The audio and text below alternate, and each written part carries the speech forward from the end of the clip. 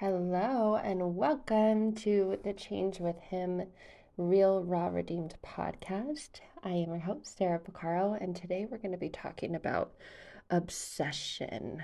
Oh, what a fun and juicy topic because every one of us can relate, especially those of us who've been through emotionally abusive, unavailable, neglectful, traumatic relationships in our past, relationships with AKA narcissists. And that's my background. That is what I know God allowed me to go through and walked me through so that I can hold the space for others who've gone through it as well. And there's such a growing number of people who've gone through it because we've all gone through childhood. We've all gone through emotionally unavailable relationships, neglectful relationships, experiences where we're still left with those invisible wounds and they haven't yet healed to become scars. And so they still feel open and we're still exuding that pain on people who weren't the ones that caused the pain in the first place. And that's exactly what a narcissistic relationship does, but it exemplifies the pain that we already feel and the things that we are already, the areas of our lives that we're already hurting. And so we attract that. We attract it so that it gets bad enough so that we see that we need a change. And that's why this podcast is titled The Change with Him. I know that God took me through those past relationships and experiences so that I could see that I needed Him, so I could get to that place where I was finally open to letting Him in. It wasn't that He didn't want to come in before then, it was that I didn't think I needed Him before then. And He's always desired a relationship with me and with you. It's us who thinks that we can do it on our own. It's us that thinks that we've got it. It's us that thinks that we just need more of this or less of that, and that we need other people to stop doing this or that for us to be at peace. And we got it all wrong.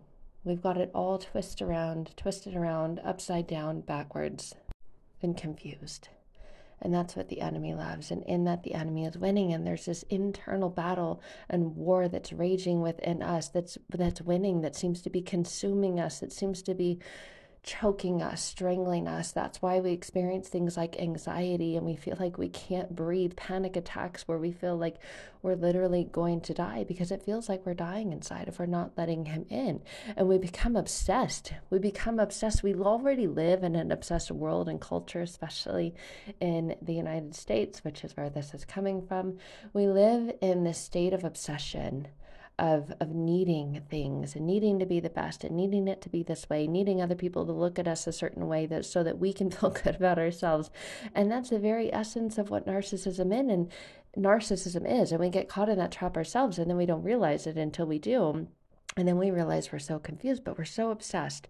And for so long in my pain, I was obsessed with trying to figure out the narcissist, trying to make them stop doing this and start doing that.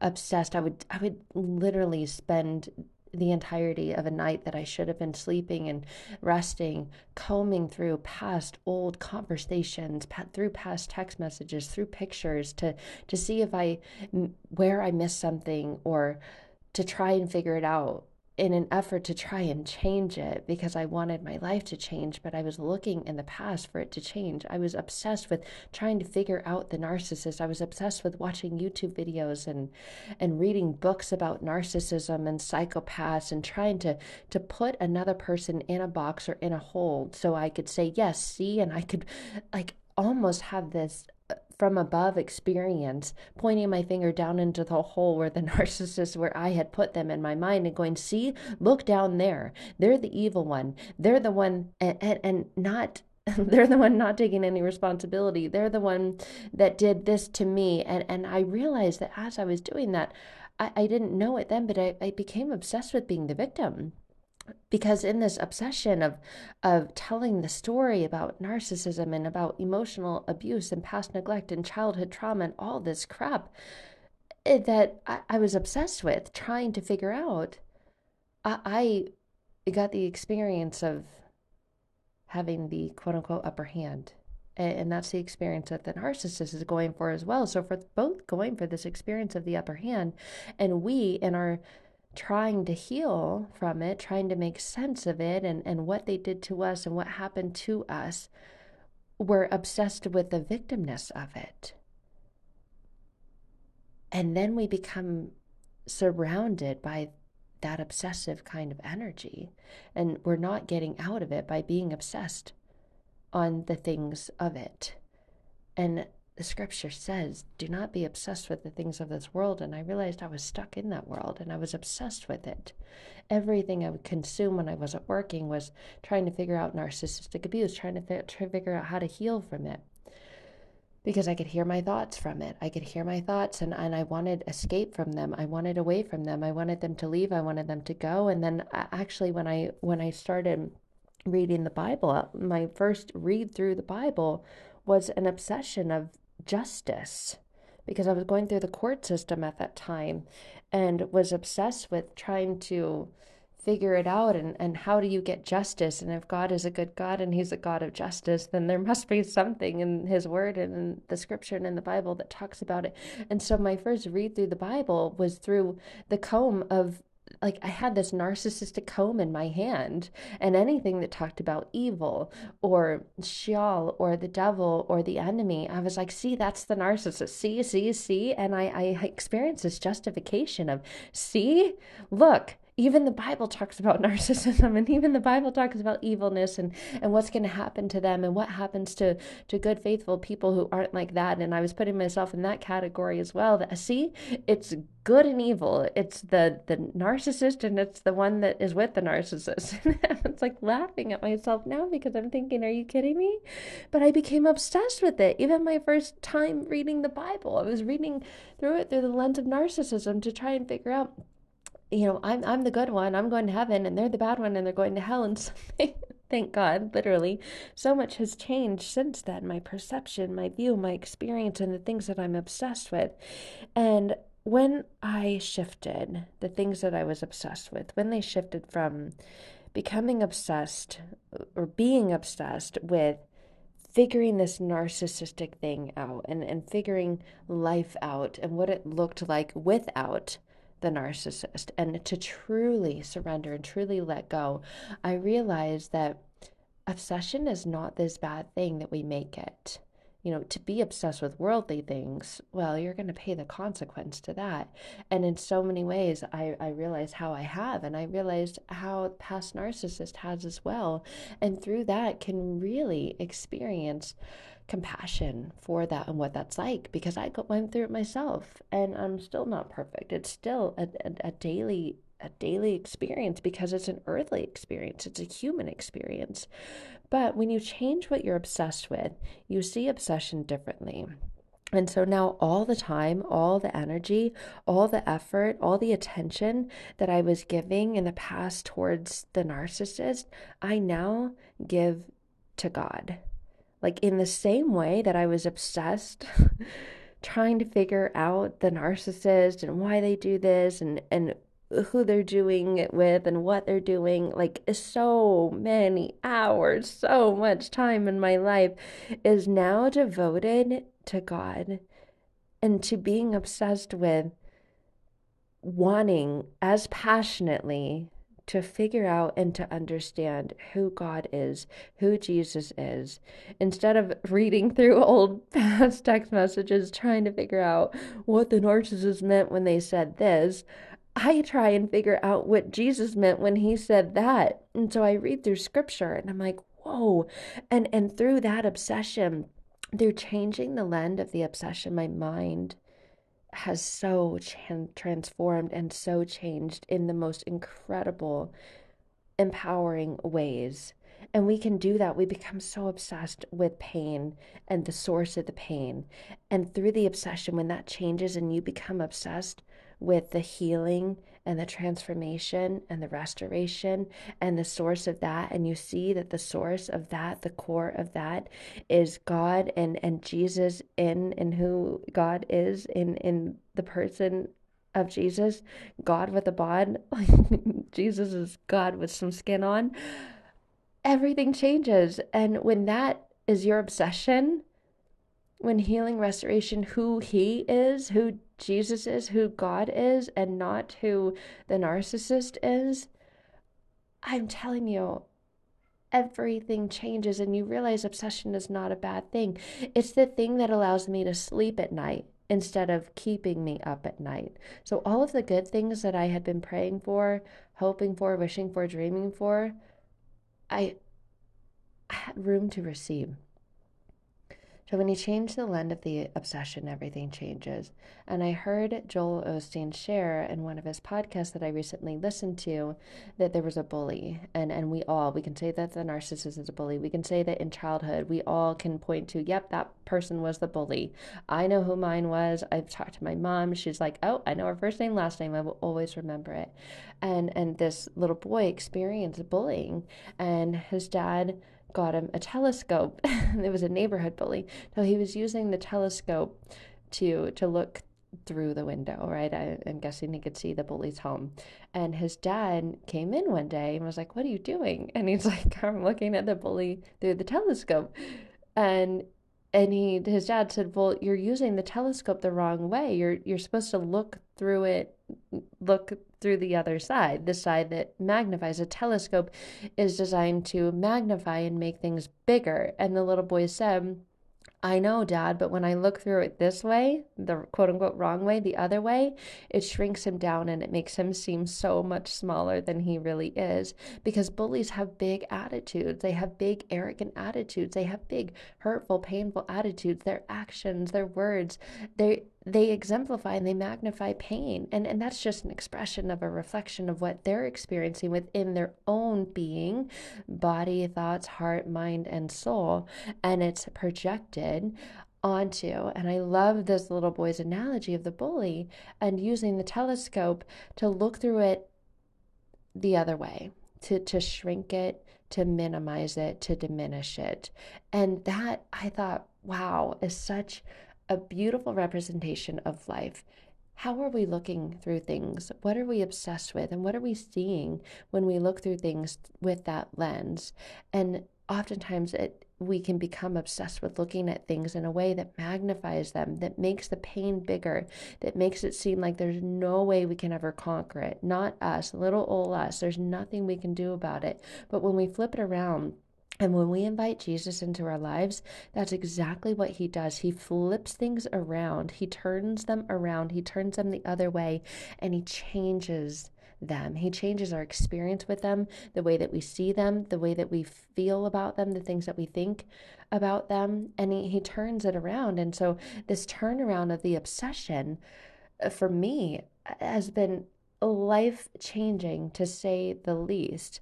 I mean, now when I lie awake at night, well, I don't anymore, but if I do, I'll wake up and I'll read scripture and I'll just flip through my Bible and I'll say, Holy Spirit, come, reveal to me a verse that it would speak to me now in this moment. And I always flip to something and read through it, and I'm like, whoa, thank you. And then I say a prayer and I ask for restoration as I sleep in peace. And as I rest in peace, the rest in peace is not just for the dead. And I do, and I wake up and I feel good and I feel alive. And the first thing I do when I wake up is say, thank you for the breath in my lungs. It's your breath in my lungs. It's borrowed breath. This isn't mine. This is for you. And so because you are breathing through me, there's something you're working through me, and there's something that you have for me, a purpose, a passion, and there's something that I'm meant to do. Please let me live that today and every day. Thank you, amen. It is done. It is done. It is done. And I understand that now. And so I'm obsessed with what he wants to do in and through my life. He, big H, Jesus Christ, God, not the narcissist. And all of the worries and the struggle and the even thinking about them anymore, as I like, they look now to me in my mind like a little tiny dot, like a little black ant. Like if you're looking at them through the quote unquote wrong side of a telescope, they look like a tiny little ant. And I just send them love and wish them well. It's like, you've got nothing on me now, because I used to be obsessed with maximizing and expanding the way that the telescope, we can hone in on particular things, we can see them.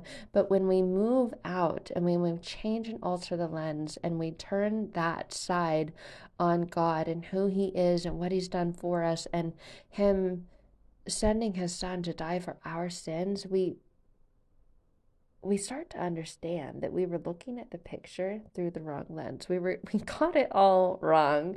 But he doesn't punish us for getting it wrong. He came to make it right so that we could live with him and live in his glory and his greatness and his rightness for the rest of our lives, for eternity, for forever. And I think when we're going through emotional abuse, pain, and trauma from narcissistic abuse and emotionally neglectful and unavailable relationships, whether it's from childhood or adulthood or all the hoods, we think that we're going to live with it forever. Because that's what we become obsessed with, is figuring out how to try to not live with it. And in that, I realized I was obsessed with the wrong things. And I was living without God. I was living without that same attention, same focus, same intensity, same awareness on the things that could truly take my life to the next level. They could take the healing to the next level, the restoration to the next level, love for myself and for others to the next level, compassion, forgiveness for myself and for others to the next level. And when the obsession lens was turned around, everything got turned around. And that's my prayer, my desire for you too. If you're stuck in this obsession and you find that you're telling the same old story about the pain and what someone else did to you, what if you got obsessed with learning about what he did for you, what Jesus did for you? Instead of reading through old text messages, going through their Instagram, going through old emails. If so many of us have recordings of past conversations, and we spend time in our mind trying to reflect back and figure it out, what if we spent that same time trying to figure him out? Who Jesus is, who God is, what he's done for us. I guarantee you, if you do, everything will change for you. Like, that's a guarantee. 100% satisfaction or your money back. And the beautiful thing is, he doesn't ask us for money in that relationship. He doesn't ask us for anything. He's came to give it to us, not take it from us. And a lot of us project the pain from the relationship that we have with the narcissist onto God, onto Jesus. I know personally, as a woman, I did, because he's a man. And even the term and word and phrase, him, used to trigger me. Like, him? No, it was him who hurt me, right? I didn't want anything to do with a him or a man for a long time, especially with letting a man into my life. What? To do what all the other men have done? That used to be my attitude. That used to be what I would think. That used to be what I would say. Oh, hell no. Like, get away, go away. It's men that cause pain, and it's not. It's humans who do, and it's our inability to become obsessed with the things that can help heal it, that continue to hurt us. And that's why I share this podcast. I felt called to, I felt led to, and I trust and I know and I believe in my soul and in my heart that God is going to do incredible, wonderful, amazing things through you connecting with him through this. So if you have found yourself, like I was in the past, wildly, incredibly, massively obsessed with trying to figure someone else out, with trying to figure him out, if you're a woman and you were hurt by a man in the past, or a man hurt by a man, whatever it is, we've all got pain from past humans, and we become obsessed with that pain, whether it's from a parent or whether it's from a partner. And when you become just as obsessed as you were with that in your relationship with Jesus, everything changes. So I invite you to that today. If you don't have one, if you're on the fence, just try it on. I'm telling you. Oh, it's so good. It's so good. Even if you just let Jesus have one foot in. Even if you don't start off by reading the Bible like I did. I was like, ugh, daunting task. Are you kidding me? Isn't there a different way? Isn't there a better way? And so I got things like little devotional books. Like this one. It's called Peace Be Still. I'm like, oh, I want some peace up in my life. Be still, I don't know what that means because I'm all over the place all the time. But you don't need to know what it means. You don't need to become obsessed with figuring out how or doing it perfectly or thinking there's no way I can read the Bible. Have you seen that book? It's huge, it's crazy, it's confusing. It just pick a different book. Pick one that is based on him. Like there's this little scripture book, Calming Scriptures for Prayer, Prayers in a Woman's Heart, that someone gave me. Like this, for example. Page 138, it says, "You will make a way. No temptation has overtaken you that is not common to man. God is faithful, and he will not let you be tempted beyond your ability, but with the temptation he will also provide the way of escape that you may be able to endure it." 1 Corinthians 10:13. And I would read something like that, which was a lot easier to digest, and I wasn't really obsessed with it, but I was committed to it. And isn't that what obsession is? What we're committed to. And so often in the past, we're committed to try and figuring out our pain or how to heal from it. And then we say, well, I'm not obsessed with it because that seems to have a bad rap. I'm not obsessed with that.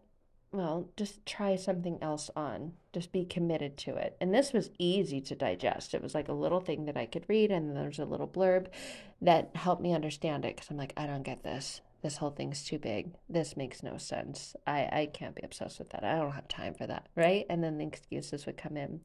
So there was a little blurb underneath it to explain it. For example, in this one, "You make a way where there seems to be no way. Lord, I have faced dead end after dead end in my life." And then I would hear myself go, "Can I get an amen?" All the things I tried to do with a narcissist were such a dead end. Some situations felt impossible to navigate, but somehow you plowed right through them and made a superhighway right down the middle. And then I would hear my mind go, I'm not sure if that's true. Because you have made a way in the past, I can trust you with my present and my future. The situations in front of me are perplexing, dizzying, even. How are you going to navigate them? I have no idea. And then I would hear myself having a dialogue with God. Yeah, how are you going to navigate them? I don't have any idea. Like, good luck. And I would hear myself having this dialogue with God. And then I thought, you know what? At least I'm having dialogue with Him. And that is a much better dialogue to have with God, whatever it looks like or sounds like or feels like, than to have a dialogue in your head with a past abuser, because that literally goes nowhere. That's the road to a dead end. And then slowly but surely, things would start to make sense. Things were coming together. And they started to make me feel better. This much I do know, even now you are carving out a path in the desert, a way through the wilderness. The road will be paved with hope, peace, joy, and courage, and I will travel it hand in hand with you. What peace to know that you are my way maker. Amen. And so often we call it my obsession, my narcissist, my ex. And we're giving that term of ownership to the person that's caused us the most pain, instead of giving it to the one who creates change. The word my is an ownership word. And so when I read this, what peace to know that you, capital Y, are my waymaker, capital W. And so I would read things like that, and things would slowly and surely start to click into place and come into place. Holy shit, I've been calling the ex my ex, my narcissist. And instead of being as obsessed with having ownership and a relationship with God, what peace to know that you are my waymaker. And so this transference of energy and this connection to God instead of to the past abuser started to shift and move and transform and change things within me and take them to an even deeper level. And not everything made sense in the beginning, but I was putting my faith and obsession in a place that would eventually. Just reading the title of this passage, "You will make a way." And I would hear myself go, I don't know how you're going to do it, but go for it. Like, I've given it a shot on my own, and it's resulted in me finding a dead end. So why don't you give it a shot, God? Big macho man upstairs, why don't you go for it? And I would see that he already had been, and he currently is, and he always will, because that's who he is. And then I would find myself laughing when I would be worried about things, or laughing when something would happen, and see the ridiculousness of what I used to be obsessed with, and the transformation in my life, and the relationship and experience that I have with others as well, when I became obsessed with letting him in, when I became focused on letting him in, when I became committed to letting God in, even if it was just once a day. That literally took me like a minute to read this little blurb of like a scripture book, and that's what I started with, because the Bible seemed like an elephant, right? And there's that weird phrase that I'll never understand. I mean, I get it, but how do you eat an elephant? Who would want to eat an elephant? One bite at a time. I'd never want to eat an elephant. Right, you're missing the point. And I would hear myself go, I know, one bite at a time. Don't bite off more than you can chew. You can't eat the elephant all in one bite, blah, blah, blah. So maybe what you become obsessed with is just committing to something as small and easy as that. And you'll notice the lens change. And then those big giants that seem to be so big that there's no way we could ever take them down on our own seem to turn into tiny little ants. And your whole perspective and your whole obsession changes. So I invite you into changing your obsession today. And if you haven't invited Jesus into your life yet, I invite you to do that now. Take a deep breath, exhale all the past things you were obsessed with worries, obsessed with trying to change and fix and make someone else be different than how they are and who they are. That's not your job, that's his. Let him come into your life and do the job that he's trying to do within you. So invite him in right now. Jesus Christ, come into my life. I hear you knocking, the door is open. Come on in. I love you guys. I'm praying for you, and I'll see you soon.